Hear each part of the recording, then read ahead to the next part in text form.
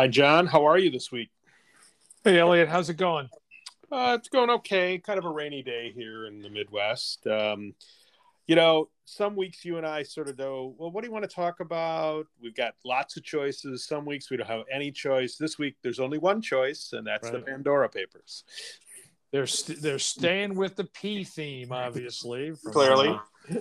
From the other Paradise and Panama. Yep. Yeah, and obviously there's a lot of really smart people that are looking at this. The International Consortium of Investigative Journalists are doing stories every day. That's all the major papers are. So a lot of this stuff will continue to play out. But I thought it would make sense just to give our quick reaction, and obviously we will plan to do more, or certainly pass on what we see as valuable to our clients. But sort of a big picture thought I had here is nothing so much to do with the content of what's in the Pandora Papers, but what's going on in terms of whistleblowing and leaking of documents. Obviously, the Pentagon Papers had to be Xeroxed, Right. Thousands of pages over months before that could be, quote, leaked or distributed. That's not the case anymore. So there's more and more opportunities for good, bad, and neutral reasons to disseminate information like this. That's true. That is absolutely true. I thought one of the interesting things, there is so much in here that it's hard to really wrap your head around all the detail. But it's pretty clear that while sanctions have been effective in many circumstances, that there's some clear evidence here that there's been some significant sanctions avoidance that we're now seeing pop up. I thought that was very interesting. I was disappointed but not surprised to see how many heads of state around the world were mentioned in this, current and former, particularly where their actions and their rhetoric are totally misaligned. That was not surprising, but it'll be interesting to see what happens to them politically through time as a result of this disclosure. Sure, you had King Abdullah of Jordan. You had the President Zelensky of Ukraine. So that obviously is both embarrassing, and you're right, it's hard to know what's going to come from this. I think the other part too, in terms of our world, what it's going to mean in terms of potential legislation or studies. One of the themes in the stories was the use of two offshore trusts by an art dealer for the looting of Cambodian artifacts. So, one of the questions, we're going through the process of looking at the antiquities world to be under BSA. I think this makes it very clear that art will also be under BSA at some point. I think that's right. And I wonder whether there'll be enough reaction politically in the U.S. to amend the Anti-Money Laundering Act section on the ultimate beneficial owner registry to make it public.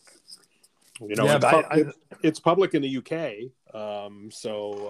Belgium too, I believe. I think that's right. Right. So, there is precedent, and a private one in the light of all of this disclosure makes you scratch your head about how effective will it really be if it doesn't have the power of sunlight on it.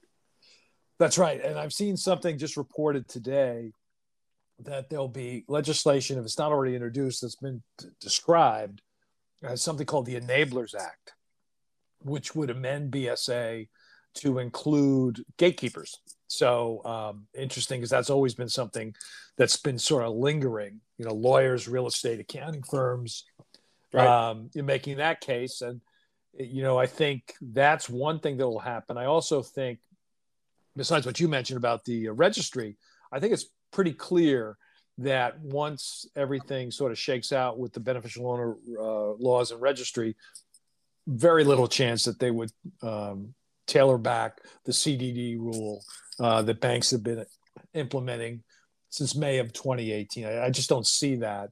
Congress has a short memory, so who knows? Maybe in a couple of months they no longer care. But I think it'd be pretty hard for that to happen now. So I think legislation, one of the other things that's really interesting to me, who would have guessed that South Dakota was a player in this, right? We knew about Delaware, Nevada, Alaska as places where, there's, onshore activity, onshore trusts. It's no longer, offshore is no longer the pejorative term, because you could argue South Dakota is the same as the Cayman Islands, for gosh sakes. And I think what's interesting is nobody knew about this outside of the legislatures that pushed this, because nobody focuses on this until something like this happens. So I think there'll be, further oversight on what are we doing here? Where's the transparency? And I think that's going to be the major question. Yeah, and it'll be very interesting to see, from a federal legislative perspective, because so many of the way we do corporate law in the U.S. really at the state level, and also, essentially, trust companies are just corporations with a special purpose. It'll be interesting to see, other than using the gatekeeper approach, which you talked about. It's not perfectly clear that, we could have sweeping federal legislation that would make what's happening in South Dakota illegal per se. Not saying it couldn't happen, but, it's not just, Congress will pass a law and that'll go away. It's like that would be challenging, I think. So right, but that's why you have the gatekeepers, correct, potentially do that. So no, you're 100% right. Yeah. Obviously sunshine is the best disinfectant, as they've been saying forever. Right. I think the other thing here that I heard, which is really interesting, is how come there's not that much U.S. reference in these papers? And one of the reporters said, well, because here the taxes are so less on the very, very wealthy that they don't really need to do offshore banking as much as the foreign kleptocrats do. Whether that's true or not, it's kind of an interesting take on that. But I think the sanctions issue, do they work, becomes a question. And does there need to be more legislation at the federal or the state level? And what do folks in South Dakota and other places think about their state, being a haven for this type of activity? Not illegal to have offshore banking, obviously, but some of the activity is clearly enabling, money laundering and the use of illicit funds for other actions. So I think these sorts of disclosures are always valuable. Now we need an intelligent response to it, but I think we just got to stay focused on this and, continue to, see what legislation makes sense, what doesn't, and just how best to help our clients in the community navigate all this.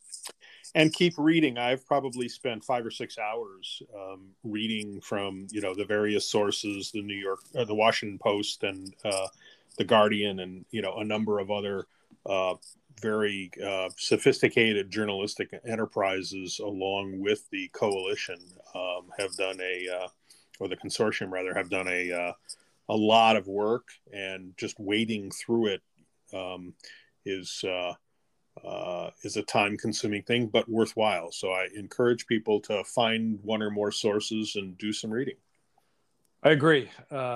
We'll stay on top of this, and as news breaks, if it's worth reporting on a particular week, we'll give you our 2 cents.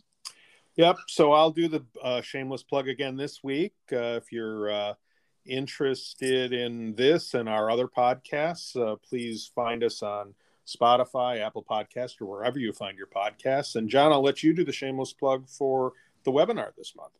So the webinar this month in late October, is with 2 individuals that have done so much in our space. Jack Sonnenschein, who's a career auditor, and Rick Small from Truist.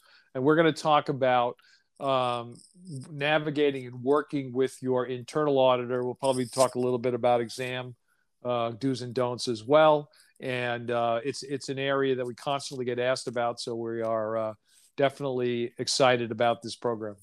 Yep. You can go to our website and sign up so that you get the link. And we think it's going to be an interesting program. So join us for that too. John, I will talk to you next week. Take care, Elliot. Stay safe. All right, you too. Bye-bye.